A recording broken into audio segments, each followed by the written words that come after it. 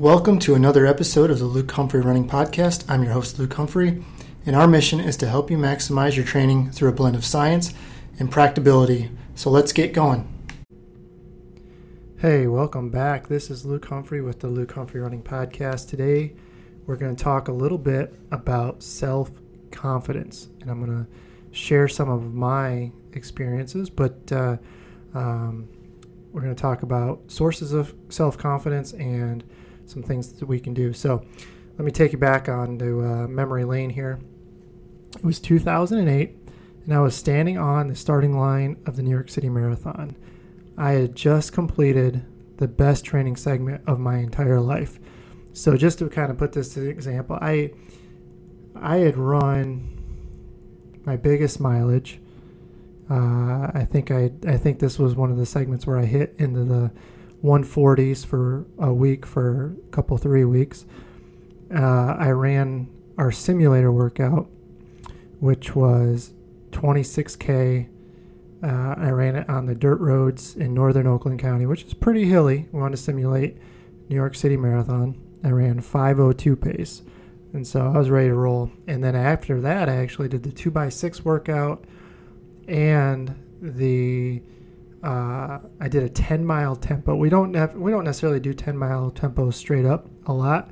We put a lot of it into the simulator, but I did a 10-mile tempo and ran 49:36. And this was in the middle of 130, 140 mile weeks.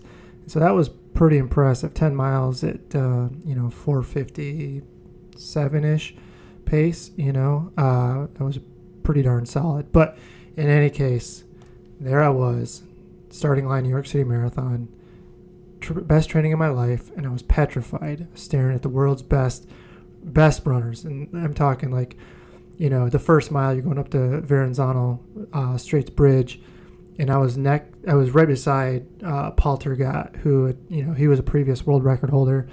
There was Olympic medalists in there, former world record holders, past marathon champions, all that. Needless to say, I was kind of shell-shocked. I was not ready for that environment. And it's one thing to go to like Boston and New York or Chicago. They have their big deals for their own reason. But honestly, when you talk about New York City Marathon, it's always not just a couple of people that are really good. It's a lot of people that are really, really good runners. And so it was definitely, and that is definitely more, when I back when I ran it, that was more the only really the race that was televised live, right?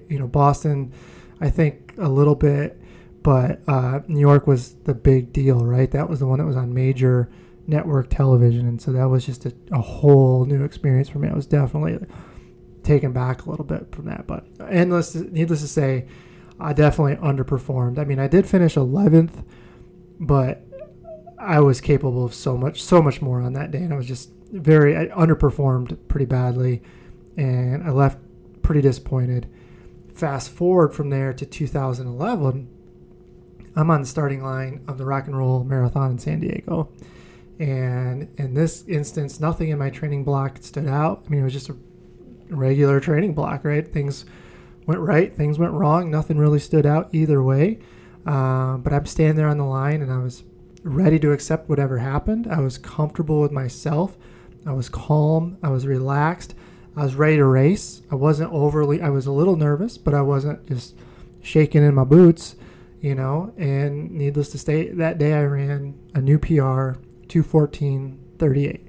So the difference, it certainly wasn't my training.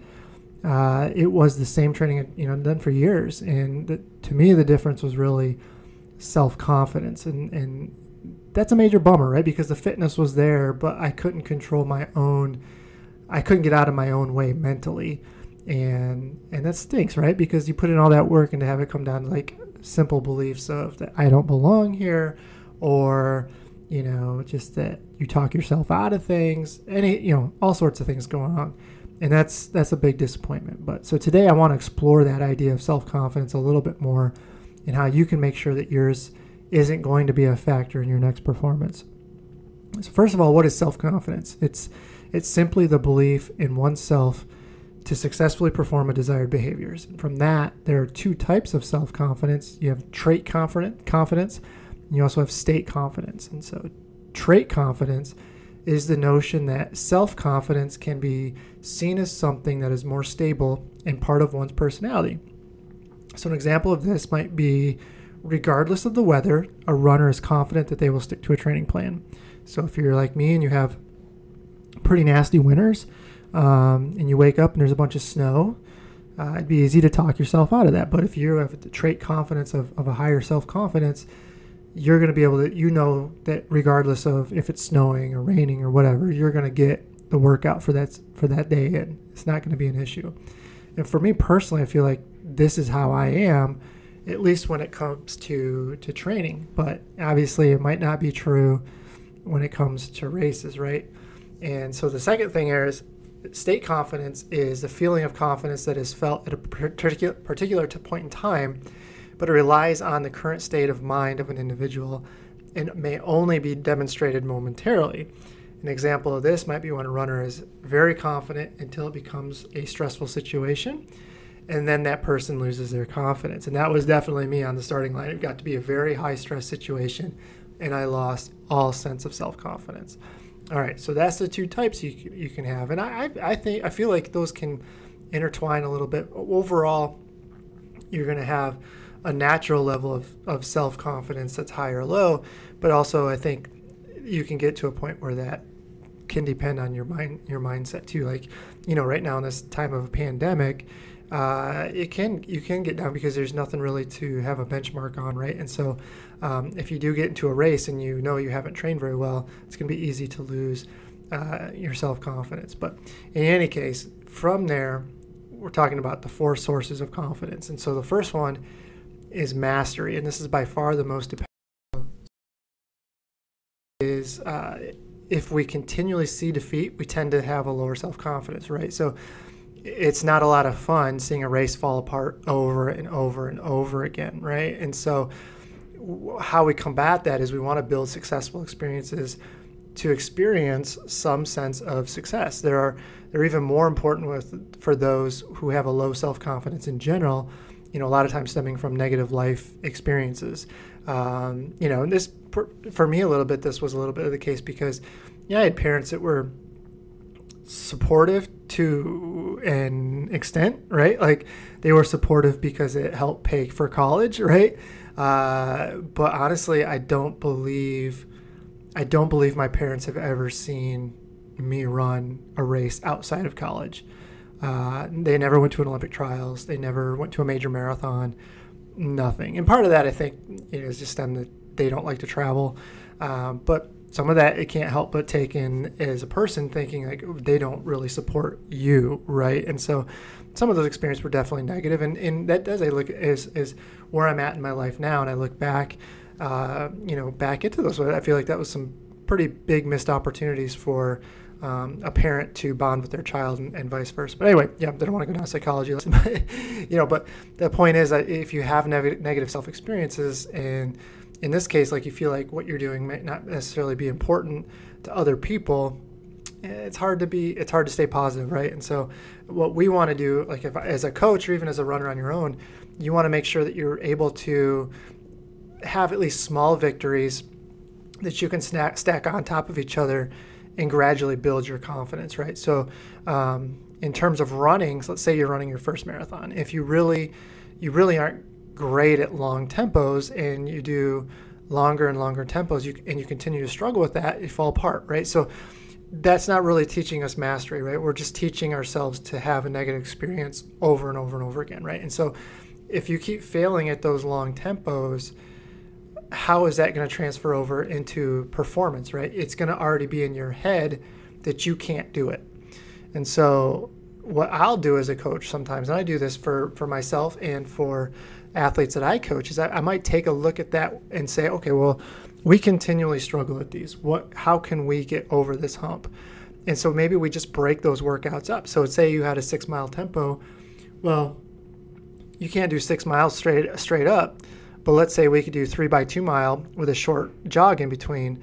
And that all of a sudden is a successful workout. We're able to do that. So it's a small victory, but we can work with that, and we can then add on longer and longer intervals to the point where you're running the longer tempos all of a sudden, and so by the time you get to like a 9 or 10 mile tempo and you're able to tolerate that, that's going to be a much more positive experience, and you're going to learn that mastery of being able to handle that tougher and tougher workout, right? And so ideally over time, you get it in your head that, okay, I can do this, right? And I can be successful at these, and that'll transfer over into a race situation. The second thing is modeling, and this is where a good coach and community can be a big help.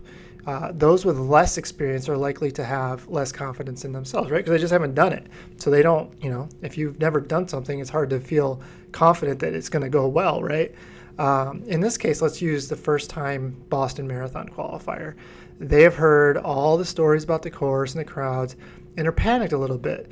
So as a coach, or if you have a local group or whatever that has run Boston, they can help you by showing you how to model your training after the course, right? So we need to get hills in, but we also need to make sure we're getting a lot of downhills in, right? So there's things you can do in your training and model afterwards. And so like as a personal trainer, if you've never done a deadlift before, you can't be very confident that you'll do that deadlift with the right form. But if you have a personal trainer there or some sort of way that they can show you how to do that, that's modeling it, right? So you'll gain confidence through being shown how to do it the proper way. And that's a great thing to have, right? Because a lot of times we're just guessing, right? And so if you can have somebody there with some expertise to show you how it's done, it's going to help you out, and it's going to show you that you can do it, and then you can do it the right, proper way.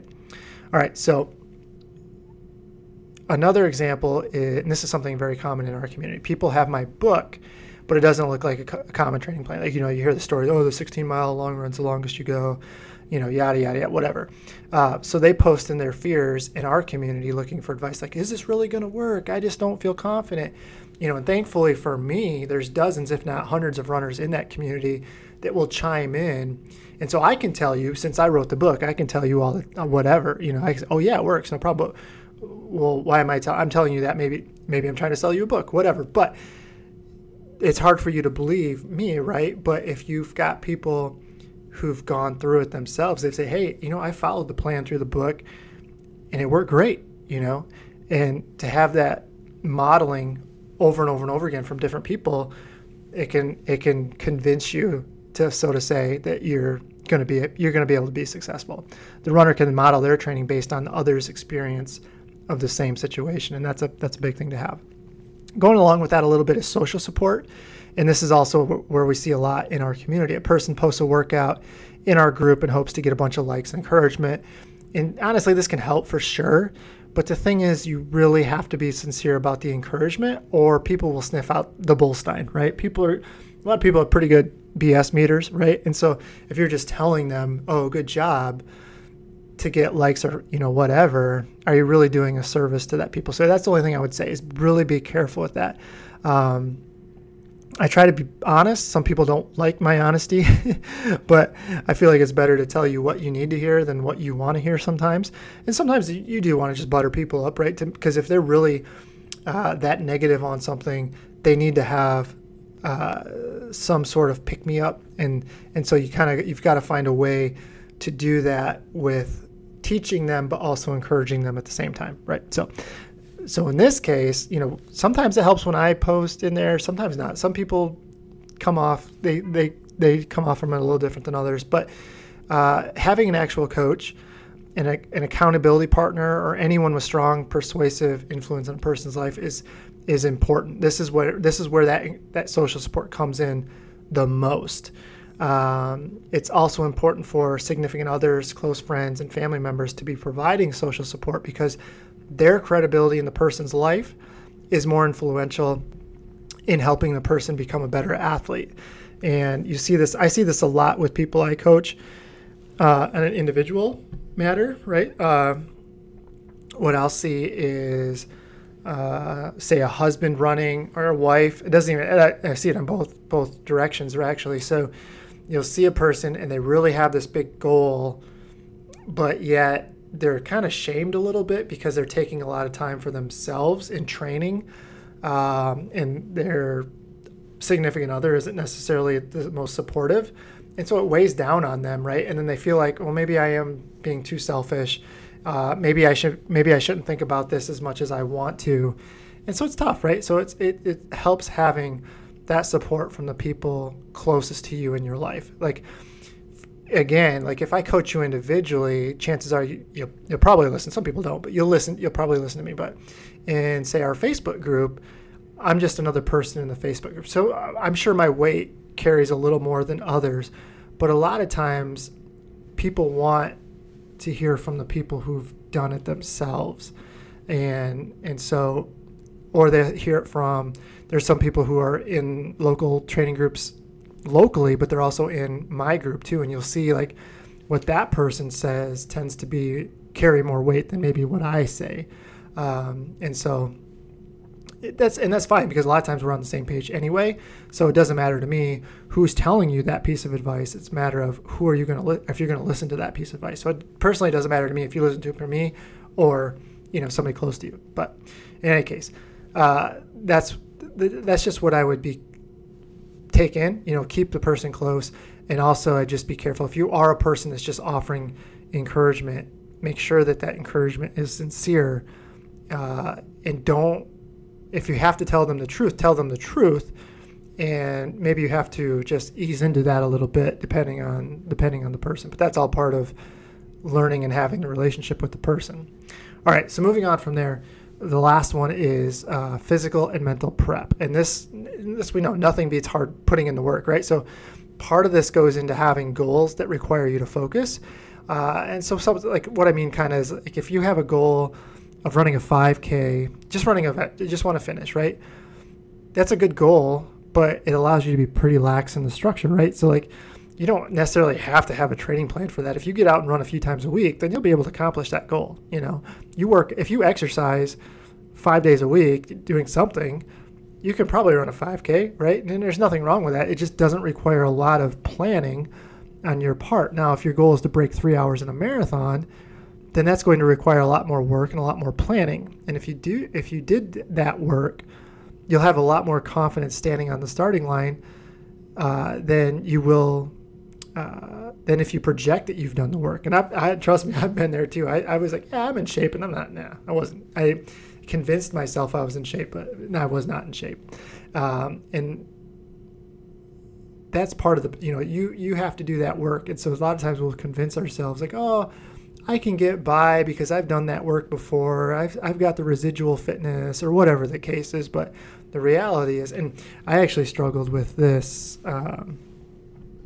kind of recently, where I was like, I'm post kind of that point of really being competitive, and I'm just kind of getting into I'm going to be kind of easing into the master's program, the master's level, and you find out like, okay, yeah, you can be pretty fit running the mileage you're running, but you're not as fit as you were when you were 30 years old, and doing 30% more, right? Like that's not how it works. As you get older and you do less work, that doesn't necessarily mean that you're going to be more fit, right? So that was so you have to do the work, and in doing that work builds your confidence along the way. And the other part of that, mentally, there are strategies too, like imagery, positive self-talk, things of that nature, and those are all important. But in my opinion, it's all cemented together with doing the work on a consistent basis. Grinding out a hard workout builds your mental capacity to wrap your thoughts around a difficult time. Because we all know, if we're in a marathon type of race, there's going to be difficult times. And if we've just always backed off on a workout, when it got hard, chances are you're going to do the same thing when it comes to the race day, right? And if you can come to the other side of that intact, if you can come to the other side of that rough patch intact, then you're in a much better position to convince yourself that you can do it again during a competition, right? And so it's a balancing act of individual circumstance issue as well. So we don't want to defeat the person who needs workout victories, but we want to make sure that those hard workouts that are gut checks, they get done too. Maybe not every single week, but if we've got to make sure we're getting enough of those in to mentally prepare that person that, okay, this is going to be hard, but I know I'll survive it, right? And so if you do that, you can have that confidence. I can come out the other side of this, and I can reach my goal, even though I know I'm going to have parts where it's going to be really tough. And in the end, it comes down to how well you can build a person up to a point where they can handle that gut check without having it turn into a confidence nosedive. Okay, so overall, I hope when you're reading this, I hope the big takeaway is that you really can't do it alone. Like having people you trust is going to be crucial. Surrounding yourself with people who support is invaluable, and having a team to prepare you physically while having friends and family being there to support you can go a long way in a otherwise individual sport. And luckily, that's the one thing that the running community provides for the most part, for sure. We can find those people in a Facebook group, in a community run club. I know right now it's tough to have those group runs, but as things come back to normal, being engaged in local community running teams and running clubs, those are very good experiences just from even just developing a relationship standpoint. But having people who've maybe are a little ahead of you in their journey, that can provide like that modeling or that social support for you, and then having, not necessarily a coach, if you're say, but having a book, having a plan that you believe in, that you can have to build those mastery experience. So all those things get intertwined with having other people involved in your training. All right, so if you're lacking in the self-confidence department, how do you proceed? And we just talked about this a little bit, but the first thing I would do is make sure that what you are doing makes sense. So I realize that I am a coach, and I'm not saying this to propel you to go out, hire me or hire somebody. I think a great way to start getting good advice is, and be part of a community at the same time, is getting involved locally, like with your running shops, like, Hanson's running shops.